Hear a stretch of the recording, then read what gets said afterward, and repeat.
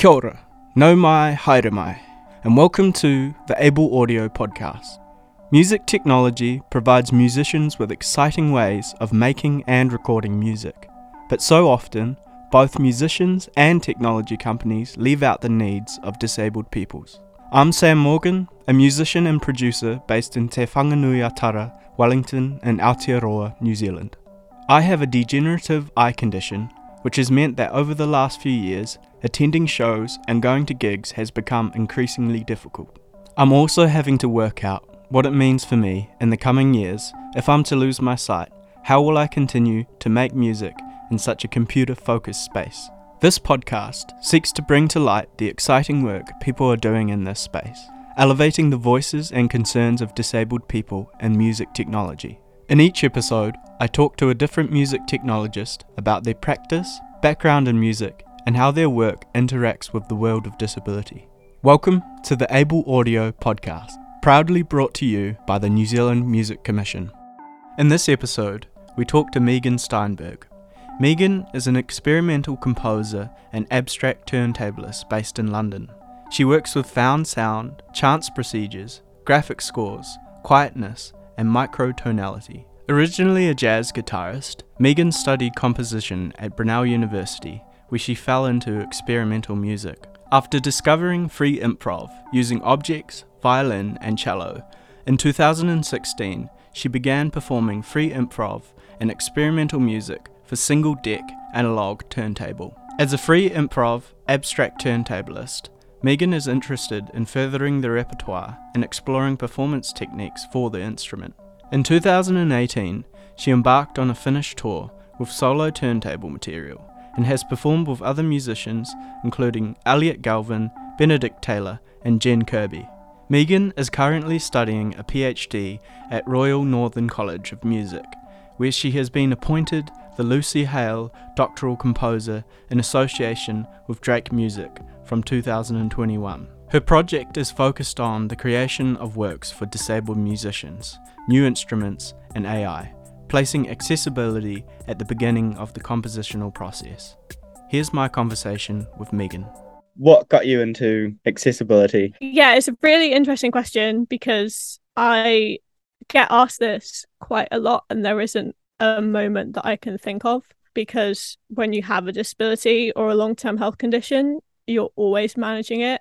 And I met with a friend recently who has just developed or is developing a disability, long-term health condition, and she's a musician and artist herself, and she said something really poignant, which is that it's a full-time job having a disability, like managing it, managing your health, making adjustments and working around, and living is like more work. And so I've had these, health conditions since I was a teenager, and that's the same time that I really started pursuing music as a career. So it's always been a quite selfish concern to make sure that I can do what I want to do, but then you become aware of other people as well who are living with different conditions and needs. And I think I particularly started noticing it in the industry when I started working in the industry, and noticing inequalities. I don't remember there being like a significant moment. It's just always been a requirement like in my life to think about access.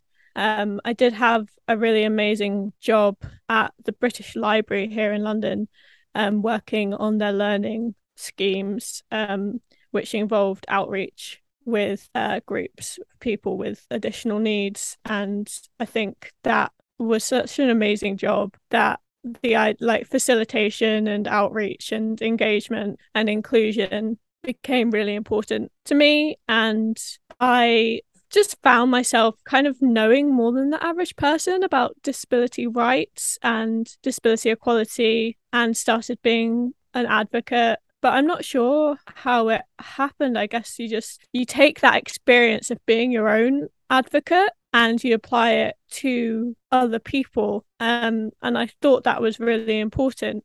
But selfishly, whenever I'm acting as an advocate, it's for my own benefit. Yeah, so I don't think there was a particular moment. It's always there. Obviously, if you have a disability, you don't need to be an advocate for other people. Like, we're not a monolith. You will obviously have more awareness than other people, but it's not a requirement that you be an activist just because you're disabled. Like, I just think I felt a lot of discomfort and outrage seeing inequality in the music industry and had to do something about it in whatever way I could. And that's still something that I'm reckoning with and trying to decide what it is that I can do. How much of your work do you try and advocate and spread awareness about disabilities to your peers that maybe aren't disabled? I think up until now, I haven't had any works that explicitly discuss disability. I think it's thematically, there's some themes in my work that imply conversations about disability. But it was only when I got this PhD position with Drake Music that I started thinking about music as activism, art as activism. So very little up until now, and now I'm starting to think about it as a means to communicating things about disability to the world. And it's really interesting. It's definitely a thing that I have to work on because I haven't done it up until this point. My works have not been explicitly about anything. I felt quite strongly in the past that sound is just sound, but also that if I'm if I'm disabled, then all my music is disabled music, even if it's not about, in quotation marks, disability. So yeah, it's a really interesting question about where the line is and what is art as activism and how explicit do you have to be and what are you trying to say with music, and how are you trying to say it, and does it matter if it's explicit or not? Is it, poetic and implied, or is it like very explicitly showing something about disability culture or inequality? I think they're all really, really important questions that I'm currently actually having to think about, and listening to a lot of music that does try to make statements about political and social issues, because I would really like to, I think, be quite explicit. I think I'd like to do both. I think I would like to make some pieces that are explicit and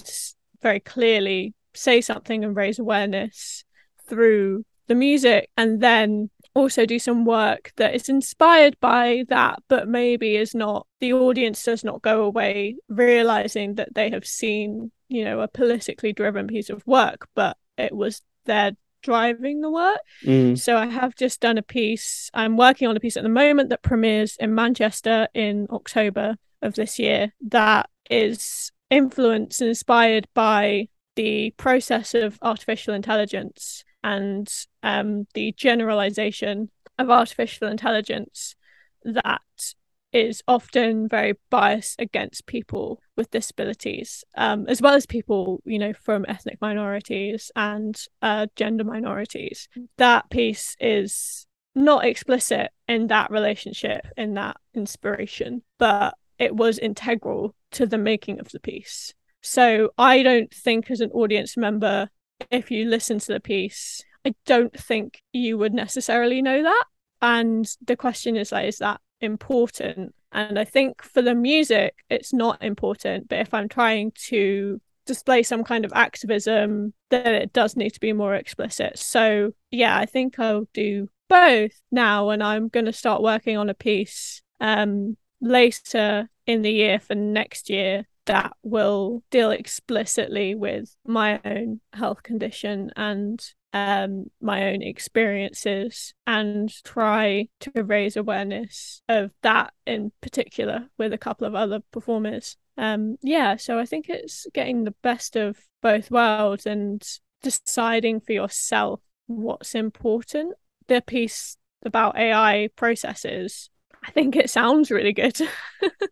And I think that's one of the most important things about music. It doesn't come across as, if the meaning behind it doesn't come across, but it sounds really good and people enjoy it as a piece of music, then I'm still happy. Yeah, I think it's an interesting one because I think when I asked that question about like advocating and I think advocating in my mind is always like raising your stomping your feet on the ground sort of thing and saying this is not okay, but that's not always possible in a piece of Yeah. music. I think if you're big and famous like Kanye West, then maybe you can go, hey, let's make sure that people have access to all of this, and it's just hard to Hmm. convey it in a piece of art. Yeah. Yeah, I think it's so tricky. Mm, And you're right, like we think about activism, you're right, it's like kind of loud, obvious, getting attention and demanding change, and it is, and that's what it should be. But sometimes activism is also just like existing as a disabled person and just making something as a disabled person and being like, hey, I'm over here, and mm, like and just being like, I exist. And that can also be a kind of activism. And so that's what that piece is doing, I think, is just quietly being like, I'm here and we're here and listen to these cool sounds. And then there is like the process and the structure of the piece is symbolic of these bias processes. And so I think even if it isn't explicit, I think that audiences will come away with the sense of structure of the piece and what happened in the piece, and that will affect them in a certain way, and they'll still recognize it even if they don't link it to disability and access in artificial intelligence. They'll still have come away with this feeling of what happened over the course of the piece. mm, And I have opportunity to also do some more explicit activism pieces as well, which I will work on. So it has been a question that's been on my mind an awful lot, mm. but I don't know if there's one answer. I think you just have to decide what you want to do and what's important to you. And I did decide when I started this work with Drake music that it was important to me to say something and to try and affect change. And that does sometimes mean stamping your foot and making a message really clear. In the next piece, that will probably involve some text. So that and text helps because it's a clearer form of communication than music to get a point across using language. Tell me more about your PhD project. Yeah, so it's in collaboration with Drake Music, who are a disability music technology charity here in the UK. And the kind of the premise of the project is looking at what universal design in music can be. So I've kind of called it universal composition, and what does that actually mean? And I think that's what I'm exploring. I don't suggest that I'm going to have an answer, but just looking at what it might mean. So universal design in the world, it's mainly an architectural term and a design term for creating products and buildings. It's basically the theory that if you design something for as many people as possible, then everyone benefits. So it's like immediately, designing buildings with ramps, designing rooms with adjustable lighting, with signs that have braille and space for braille, designing buildings that have lifts put in. There's also the universal design and learning, UDL, which is a pedagogical theory, and that's designing education so it's accessible. And it's basically this idea that you start with accessibility. You start with the question of making something as accessible as possible rather than adding it on at the end. So in architecture, that would be a building that has lifts and ramps for people using wheelchairs and with mobility impairments.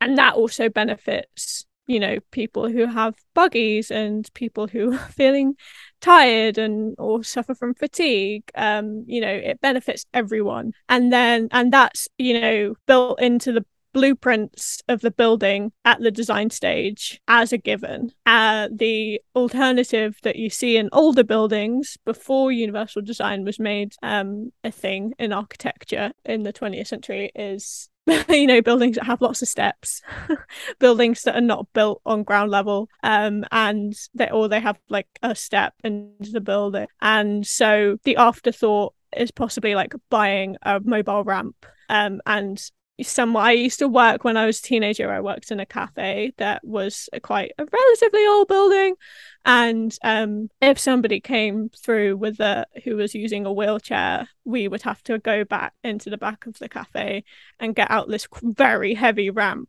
and put this very heavy ramp down, and the person using a wheelchair was just like waiting very patiently. All credit to those customers that I served that waited very patiently for this ramp to be put in.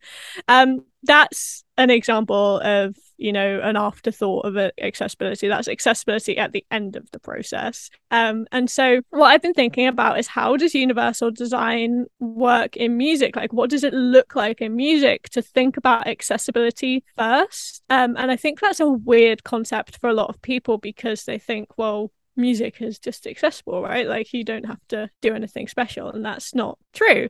So far what it's meant is I've been making different scores for different people based on what requirements they have and how they learn. So the piece that I've been working on that premieres in October, Outlier, everyone has a different score, because I had individual conversations with each performer and asked them how they learn best, and all of them had a different answer. And so I've made a graphic score and a video score. I've made an audio score for people who, like me, respond best to auditory input. And then I've made a tactile score, which is quite an interesting one for a performer who identifies as neurodivergent, who wanted to respond to touch. And so I made him like a score. It has lots of different materials on it, and it shows the change in timbre over the piece. So it starts with very soft material, and then moves to like I can't get the word out. Like crumpled paper and tissue paper, and then moves to tinfoil and hard material, so moving from this soft to hard. And the other scores show that movement as well, just in a visual way or in an auditory way. And that was something that I really enjoyed, actually. It was a really interesting experience. As composers, we're used to just making whatever score we want, like what we think is best for us, and then communicating that. And then performers, have to interpret that. And as an experimental composer, I'm very used to making graphic scores and text scores, and then having performers interpret that. And this is kind of flipping it on its head and asking the performers what they want the score to be. And it's a very different process than you would normally do. But I think that that's an example of what universal design in music can be. But there could also be adjustments, or the music is written for the performers. So if I'm working with a performer who is triggered by particular noises, for example, they have a health condition that means that hearing particular kinds of sounds is very uncomfortable, I won't use those sounds, and it will directly impact the piece. And I think that might be the more controversial part of this project, is I'm changing my compositional creative ideas to fit the requirements of the performers, but I'm embracing that basically and taking it as part of the design of the piece is the access requirements. Just like part of the design of a building is to include lifts within the building. They're part of the building, and they can be part of the design and the architecture of a building. The requirements of the performers or the audience are part of the design of the piece. So that's, I think, what I'm getting at with universal composition. What I'm discovering is that it's actually, universal is a bit of a misnomer because there really isn't a way of doing something that fits everybody. There really is not a one size fits all. And one of the critiques of universal design is that it somewhat erases the unique experiences of disabled people and tries to make it a one size fits all, which is not possible. But because people have different needs, and actually recognizing that certain access requirements are going to clash with another person's access requirements is really important. And it's just about I think what I'm discovering in the music is that it's about addressing the individual and the needs of the individual. So universality is actually talking to everybody individually and not trying to find a one fits all approach. That's a huge critique because we're working, like pushing for universal design in general. And then it's kind of like the lived experiences of people is so important. One thing I wanted to ask is, because you're fascinated by space, silence, and architecture, do you feel like performance spaces, if it is built with the space you're in is built with universal design in mind, or when you're giving a score to a performer, the performer performs differently because you've taken into consideration their access needs, or the space is more accessible? Yeah, I mean, now I'm so aware of these things, and I'm always the first person to ask about access requirements and put access requirements first, that I always find accessible spaces. And hopefully that means, that the performer can show up and not be uncomfortable and do their best. Yeah, definitely. It just shows like thoughtfulness. I kind of see it as the bare minimum, to be honest. But a lot of people don't. A lot of people do not. In terms of space and the music, like, I just love architecture, and I think the space that you're playing it in does have direct and indirect control over sound, and I like to play with that a lot in the music. And I think that, yeah, different people with different experiences, different lived experience, different attitudes, different perspectives, they will have a different perspective on the space. But I think the most important thing is they're comfortable in the space, and that will always lead to a better performance. But I love writing music that can involve the space that it's in somehow, whether that's the resonance or get like particular harmonics that ring out in particular spaces, or the shape of a piece influenced by the shape of the room that it's in. And I think that performers definitely have a lot to do with that, because they're the ones making the sounds in the space, and it has to be accessible for them. It's a really interesting question, because I think about it as the bare minimum of you have to make it get an accessible space for people, and I hope I'm doing a good enough job at that. But we can always do better as well. For people that maybe are listening that are composers themselves or musicians themselves that don't have any experience with working with people with disabilities, or don't have a disability themselves, do you have any tips or tricks on? Ask. Ask. Don't be afraid to ask, and listen. The person that you are speaking to, don't make any assumptions, because the person you're speaking to lives with that condition, and even if it's like new and they're learning, it's still theirs, and they know more than you. So don't make any assumptions, and ask. Don't be afraid to ask. I think maybe particularly in Britain, I'm not sure about in New Zealand, but particularly in Britain, we have a bit of a politeness issue where we don't want to ask about people's requirements because we think it's, prying or rude, and it's completely the opposite. Ask right at the beginning is the best advice I can give, because you might ask too late and realize that you have got an inaccessible process or space. So ask right at the beginning. And I hope what my project can do is teach people this, is if you start with it as the first question, then you won't have any problems and it will all be fine. Just listen to what they say, trust them, because they're adults and they know what they're doing, and they've had to make adjustments and they live their life 24/7 with that disability, so they know how to work and what they need. So I think there's good and bad ways of asking, but one, just the standard, do you have any access requirements? Just ask before you start working with someone. As soon as you do start working with someone, don't be afraid of that, because they'll tell you in response to that question. Don't always assume that people will tell you without being prompted, because sometimes as a person with disabilities or long-term health conditions, if someone doesn't ask, it can be hard to bring it up, because if they don't ask, if they don't bring it up, I feel personally like, oh, they're not ready, they don't know how to handle this, so I'm not going to bring it up. And that's going to get in the way, and that's going to cause major problems. So yeah, don't assume that someone will tell you if you don't ask them, and put it right at the beginning of the process. You have access riders in UK, so we yes. don't. Oh, they're so simple. I mean, to be honest, they're quite rarely used.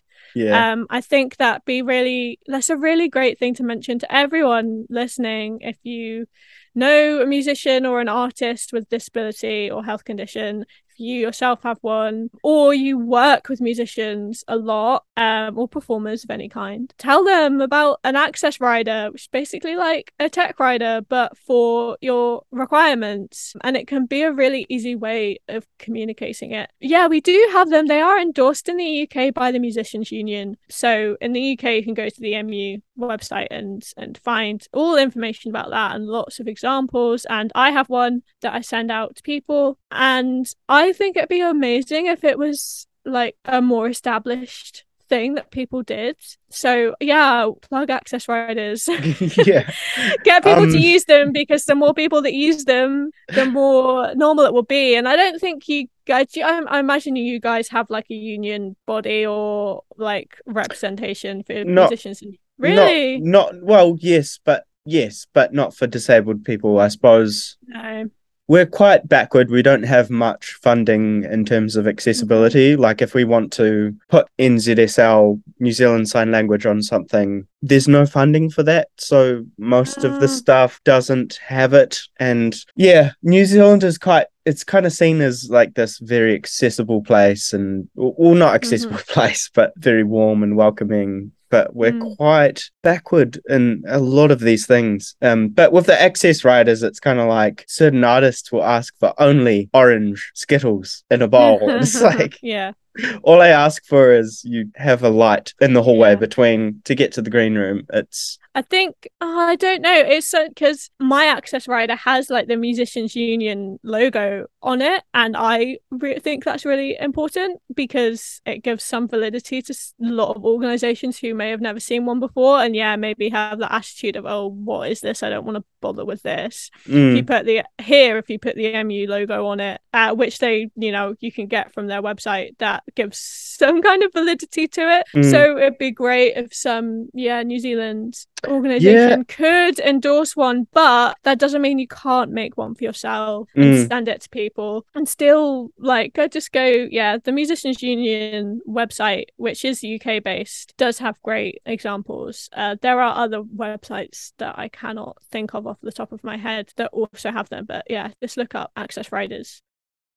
It was really interesting talking to Megan, discussing her approaches to accessibility within music. Her use of music technology to promote individual accessibility as a response to ideas of universal design prompted me to question my approaches around accessibility. This podcast has been funded by the New Zealand Music Commission and brought to you with help from producer Jesse Austin Stewart and Arts Access Aotearoa. I'm Sam Morgan, and this has been the Able Audio Podcast.